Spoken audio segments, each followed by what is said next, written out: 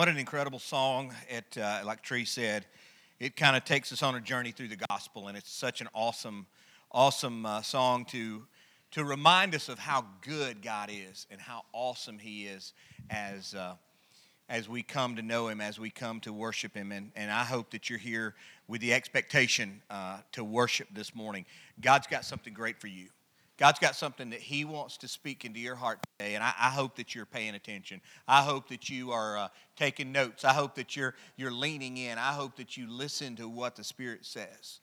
You know, because we've been in this series about the 7 churches in the book of Revelation, and that's the common thread that is the last thing that is said is, he who has an ear, let him hear what the Spirit says to the churches. And I hope that you're listening to what the Spirit of God says to you this morning, because He really wants to speak to us.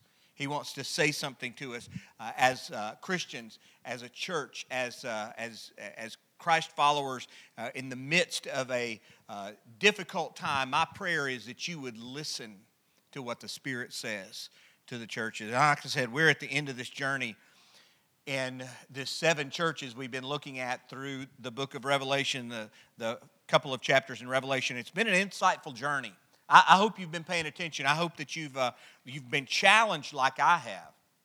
But I also hope that you've seen that He challenges our church.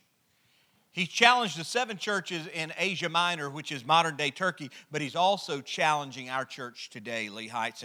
And I know that as we've gone through these 7 churches and we finish up today, I know that there are some things that we can identify with in those 7 churches. And so today we're looking at the church in Laodicea.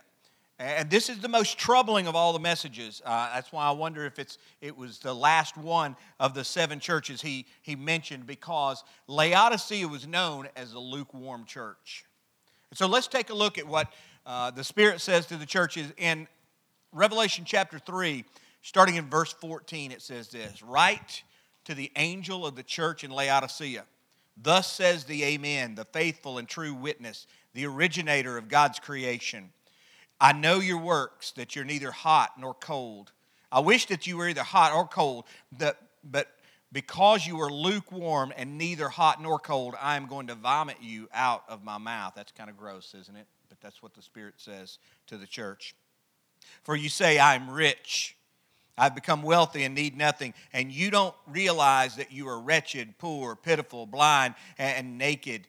I advise you to buy from me gold refined in the fire, so that you may be rich, white clothes so that you may be dressed, and your shameful nakedness not be exposed, and ointment to spread on your eyes that you may see. As many as I love, I rebuke and discipline. So be zealous and repent.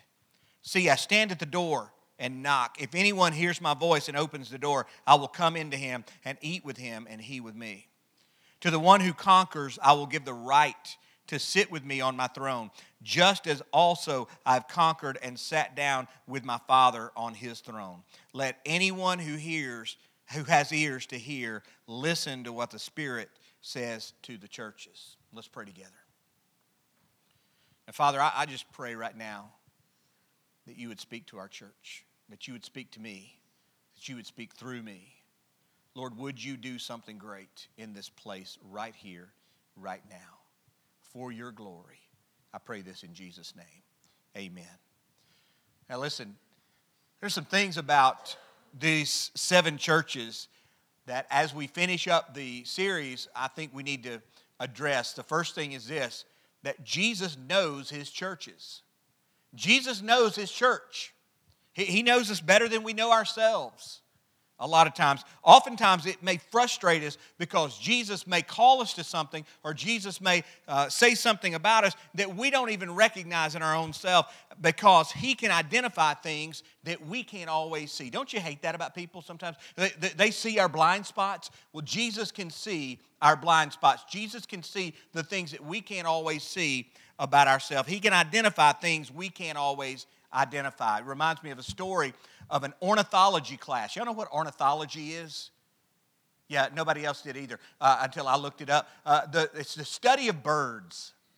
And there was an ornithology class where this student in this ornithology class had gotten to the final, to the end of the semester, and he was preparing for the final. And so he'd been studying and studying. He'd been a good student.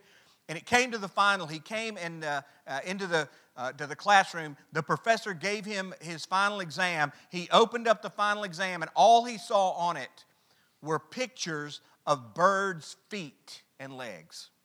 And underneath it, there was a blank that said, "Identify the bird." And it's like, that frustrated him because he said, I know everything there is to know about birds, but I didn't realize that we're going to have to identify them just by their feet. And he got frustrated. He got angry. And the longer he sat there, he knew that he was going to bomb this test. And so he didn't even try. In fact, he didn't even put his name on the paper. And so he just got frustrated and sat there and said, okay, it's worthless. I'm going to just go ahead and get out of here. And so without putting his name on his paper, without answering a question, he went and took the test and put it on his professor's desk, slammed it down, and walked out. But the professor noticed that there wasn't a name on the paper. And he looked up and said, excuse me, sir, there's not a name on this paper. Who are you? And the frustrated student turned around, kicked off his shoes, pulled up his pants and said, I don't know, professor, you tell me. We can't always tell things. We can't always identify things about ourselves. And so sometimes it's hard to identify things about our church. But we've got to be clear, Jesus knows his church. Jesus understands his church. He knew all 7 of the churches in the region of Asia Minor in what's modern-day Turkey. He knew all 7 of those. He knows Lee Heights Baptist Church inside and out. He knows everything about us. And so here's my question. What would he say about our church? And why does he know? How does he know everything about us? Well, verse 14 tells us. It says, because I am the Amen. I am the faithful and true witness, the originator of God's creation. That song that we sang, that was Jesus there in the very beginning. He knows everything about us because he knows everything, period. He knew what we would go through. He knew what we would become even before we had our first church service. He knew the things that we would face. He knew the struggles and the victories we would have. He knew the church at Laodicea. Here's what we know about that church in that city. They were a wealthy church in a wealthy city. Wouldn't you like to be a wealthy church in a wealthy city? It would solve some problems sometimes.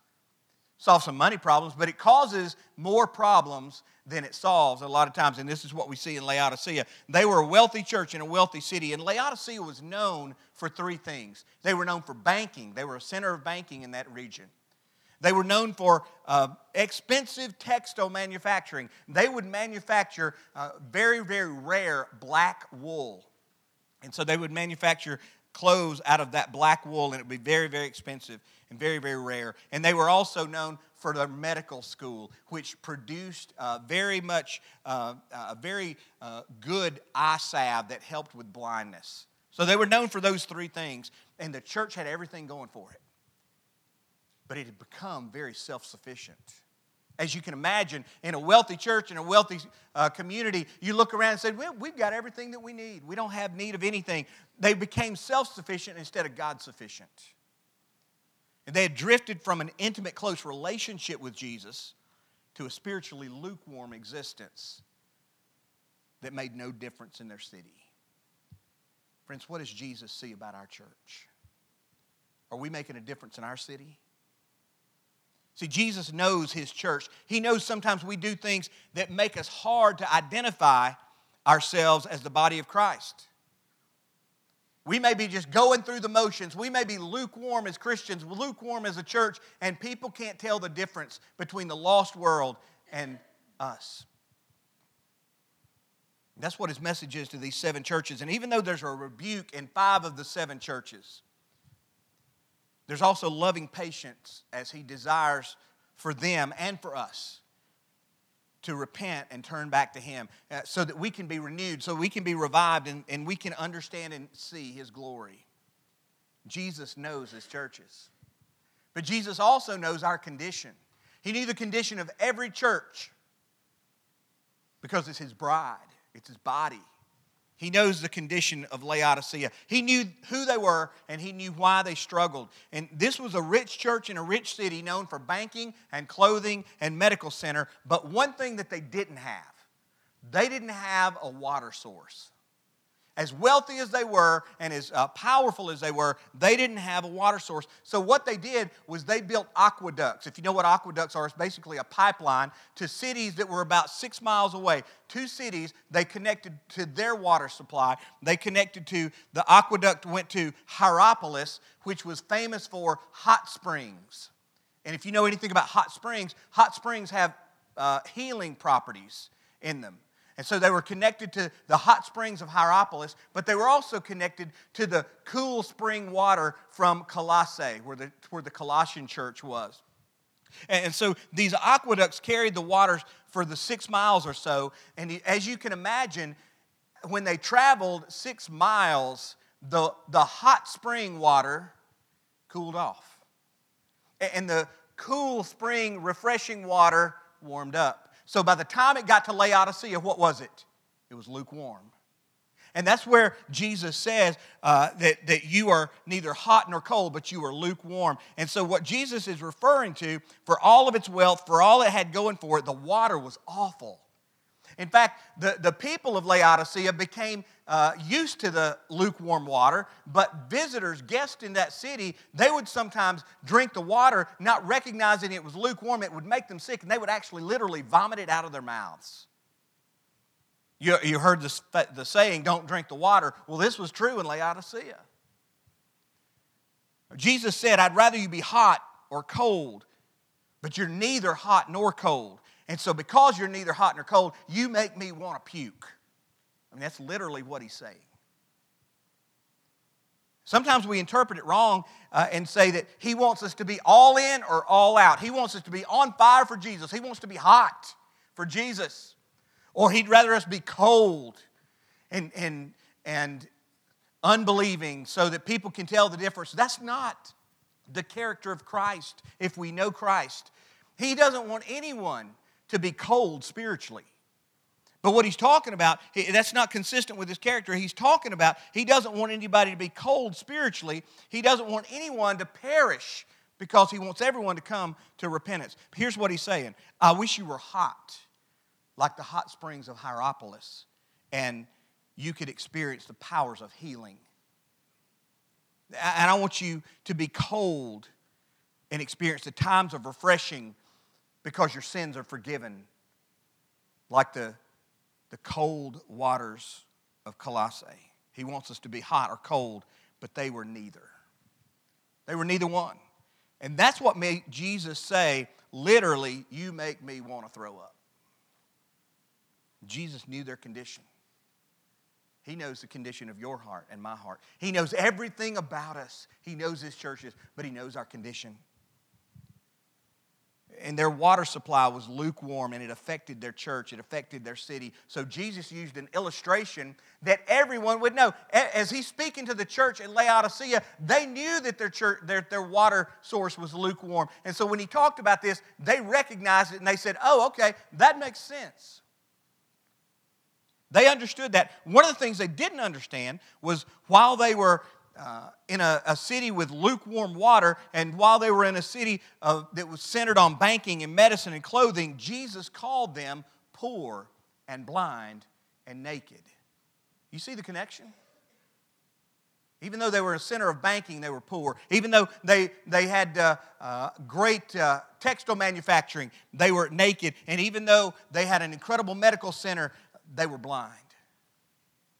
Jesus said they were blind and poor and naked, and they didn't even realize it because they'd gotten lukewarm spiritually. They thought they were self-sufficient. They thought everything that they were doing was fine. But friends, when we lose our sense of desperation, when we lose our sense of sacrifice and surrender to Jesus, and we learn to be self-sufficient, that's when we get in trouble. And that's what's most sickening to the Lord, is to say, Jesus, I'll call you when I need you. Everything's going pretty well right now, but I'll call you when I need you. Jesus knows our condition. We are in constant need of him. We're in constant need of his grace and his mercy and his guidance. He knows what we're dealing with, even when we don't. Even when we can't identify it, even when we don't know what's going on. He knows our church. He knows our condition. He knows what kind of shape we're in, but He also knows our needs. Look at verse 18. Verse 18 says this: I advise you to buy gold from me, refined in the fire so that you may be rich, white clothes so that you may be dressed in your shameful nakedness not exposed, and ointment to spread on your eyes that you may see.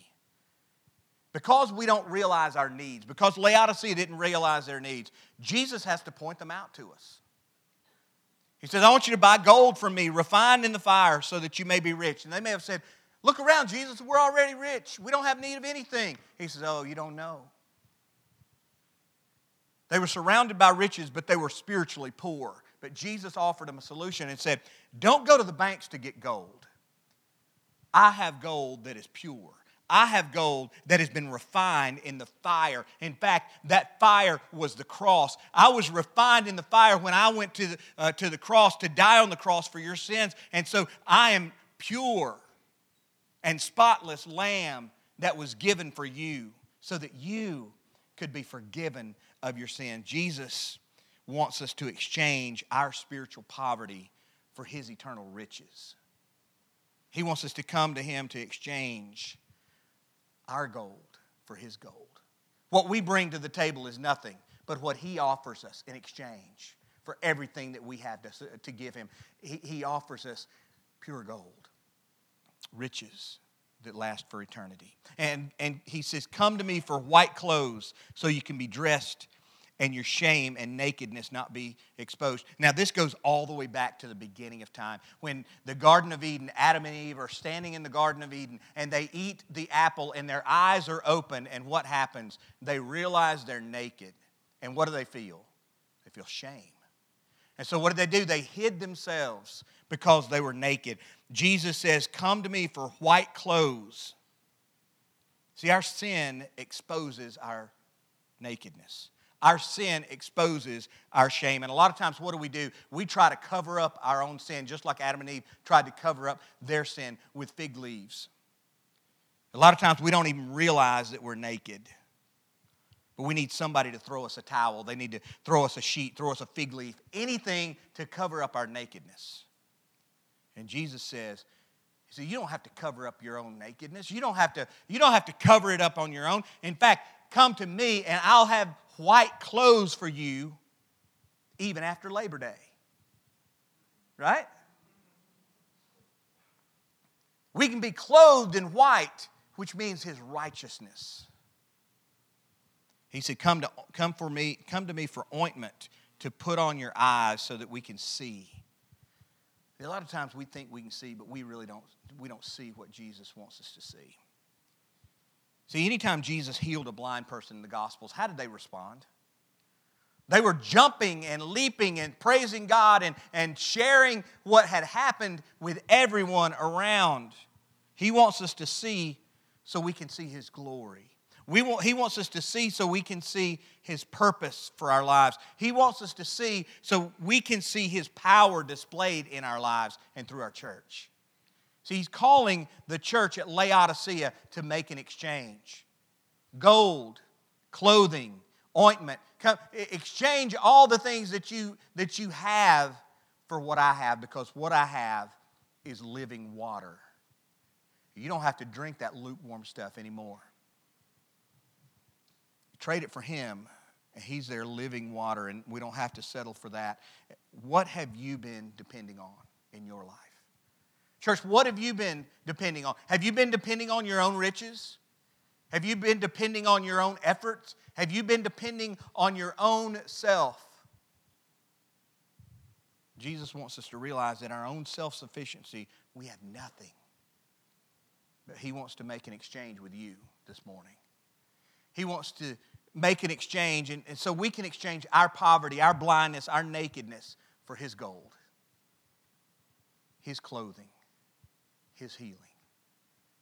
And that's eternal, and it's fantastic. And He calls us to do this. And that's why He rebukes and disciplines His church, because He says, listen, Don't run away. Don't be self-sufficient. Who he loves, he rebukes and he disciplines. But too often we choose self-sufficiency, and he's calling us to repent today. That's why he says at verse 20, he says, I stand at the door and knock. Now this is sometimes referred to in evangelism, because we say, well, Jesus is at the door of your heart, and he's knocking on the door, and he wants you to let him into your heart so that he can save you. Friends, I want to remind you that we can use that in an evangelistic context sometimes, but remember who he's talking to. He's talking to the church. He's talking to the called out believers, and he's saying, hey, I'm at the door and I'm knocking. Here's why he's at the door knocking: because we have shut him out. And he wants to come back in. He wants to lead our lives. He wants to give us gold. He wants to give us healing. He wants to clothe us in his righteousness. And he's calling us to repent and open the door and admit our desperation for him, and he'll restore the intimate relationship that we're lacking. Friends, I want to ask you a question. Are you living in Laodicea? Are you living in Laodicea? Is the fire that once burned bright in your heart for Jesus, is it grown dim? Are we lukewarm? Now the reason, like I said before, the reason that they were lukewarm, the reason the water source was lukewarm was because it was 6 miles away from the source. And so what do we do to make sure that we're not lukewarm? Well, the way that we can make sure that we're not lukewarm is we can stay close to the source. We can come close to the water source. The closer you are to the source, the greater the opportunity for healing waters of the hot springs of Hierapolis and the cold spring water of Colossae to refresh you. The closer we are to the source, the better off we are. So I want to encourage you. I want to encourage our church to come close to the source of living water. So what does it mean to come close to the source? Well, it means come close to the heart of God. See, when we come close to the heart of God, we experience immeasurable riches. The immeasurable riches of Christ. Look in Colossians chapter 2. Colossians chapter 2, verses 1 through 3 says this: For I want you to know how greatly I am struggling for you, Paul says, for those in Laodicea, and for all who have not seen me in person. I want their hearts to be encouraged and joined together in love, so that they may have all the riches of complete understanding and have knowledge of God's mystery in Christ. In him are hidden all the treasures of wisdom and knowledge. Listen, he's writing to the Colossian church where Laodicea got their cool spring water from. He says, I want their hearts, I want the Laodiceans to be encouraged. I want them to be joined together, unified in love, so that they can have all the riches of complete understanding. Paul is saying to the Colossian church about the Laodicean church, he wants them to be rich in the blessings of Jesus Christ, in complete understanding. And that can only happen when we stay close to the heart of God. In him are hidden all the treasures of wisdom and knowledge. He said we need to stay close to the heart of God, but we also need to stay close to the Word of God. When we keep the Word of God close, when we meditate on it, when we memorize it, it's like a salve that you apply it. And when you apply something, it makes it all better. You know, mamas in here, when our kids fall down and they get a scrape, what happens? Well, they start crying and they run to you and they've got a boo-boo, and they need you to make it better. And so what do? You go to the medicine cabinet and you pull out a tube of Neosporin, don't you? Back in the old days, I said this in the early service, people that are younger than me, you understand Neosporin is what everybody uses now. But before, some of you who are older, you know what we used? Mercurochrome. Y'all remember Mercurochrome? Yeah, that didn't help at all. In fact, they've outlawed it because of all the mercury that's in it. They would put that stuff on us and we would scream because it made our knees orange. It was awful. So be thankful for Neosporin. So mama will come and get the Neosporin out of the medicine cabinet, and she'll take it out of the tube because it's no good in the tube. It needs to be applied to the boo-boo. It's not real theological when I'm saying boo-boo, right? But you understand what I'm saying. You apply the Neosporin to the scrape or the cut, and then what do? They blow on it. And then they take a Power Ranger Band-Aid or whatever kind of Band-Aid you use. And they bandage it up. They kiss it, and healing begins, doesn't it? Because the salve, the ointment has been applied. Friends, when we apply the Word of God to our lives, that's when healing begins. When the Word of God is applied generously to our life, when we obey it, it has incredible power. Here's the thing, though. Just like when you spray something on or you put something on, sometimes it burns at first.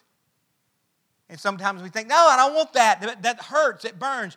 We know sometimes when we apply God's Word, it's painful sometimes at first. But it's there for healing. We need to stay close to the Word of God, but we also need to stay close to the commands of God. Again, in Colossians chapter 3, verse 12, it says this, "Therefore, as God's chosen ones, holy and dear loved, put on compassion. Clothe yourself with compassion, kindness, humility, gentleness, and patience, bearing with one another and forgiving one another if anyone has a grievance against one another. Just as the Lord has forgiven you, so also are you to forgive. Above all else, put on love. Clothe yourself with love, which is the perfect bond of unity. And let the peace of Christ, to which you were also called in one body, rule your hearts and be thankful." We're to clothe ourselves in Christ. The things that Jesus modeled, the compassion and all those things that you heard me read there, do all these things and it will differentiate ourselves from the lost and dying world. Because when we need to show people that we are following the commands of Christ, we're not any better than them, that we are just clothed in Christ. And we have His righteousness leading and guiding us. And we won't have to walk in shame anymore. We won't have to walk in nakedness anymore because we're clothed with Christ. It's only when we stay so close to the source that we can experience this kind of blessing. And we can also experience what we read in verse 21 and 22, where it says that you've been given the right to sit with me on my throne. And so what that means is we've not been given an opportunity, we've not been given a chance, but we've been given the right to be joint heirs with Jesus, sit with Jesus on His throne. And then it goes on to say, to anyone who has ears, let him what? Hear. What have you just heard? What has the Spirit spoken to your life through this word? What has the Spirit spoken to you over the last 7 weeks? What have you heard? Maybe you haven't been close to the water source in a while.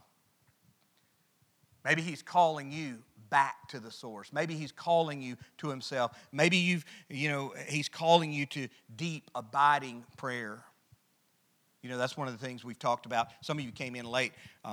At the beginning of each service, we're going to begin the service. We're going to start beginning the service with a time of prayer, a time of corporate prayer. We're going to invite you to come to the altar to pray with us. We'll do that about 2 or 3 minutes before the service starts, and we just want to pray because we believe that God will do something as we pray, as we ask Him to inhabit the praises of His people. We want to ask Him to revive us and refresh us and revitalize us. And friends, if we pray for that, we believe that God's going to show up and He's going to do something great in our midst. See, some of you need renewal. Some of you need revival, just like Laodicea did. See, we've experienced some great setbacks. Some of you look around and you say, what's going on? What's happening? I'm going through some things in my life personally. I'm going through some things in my life spiritually. I'm going through some things in our life in our church. But I want to tell you, as difficult as things can be, I want to remind you of this. Every great awakening, every great revival begins when there's pain, when there's discouragement, when there's desperation. And the church decides to turn and seek Him. Will you join me and do that? Will you join me in praying for renewal and revival and revitalization? Do you long for revival and renewal and revitalization? If you do that, then we have to leave Laodicea. We can't stay there anymore. We have to get close to the source. We can't be self-sufficient. We have to run to the source of our riches, run to the source of our healing, run to the source of our clothing that clothes us in righteousness. And so my encouragement to you today is, what is the Lord saying to you through His Word? And are you going to apply it? If you are, then you'll leave here different than when you came in.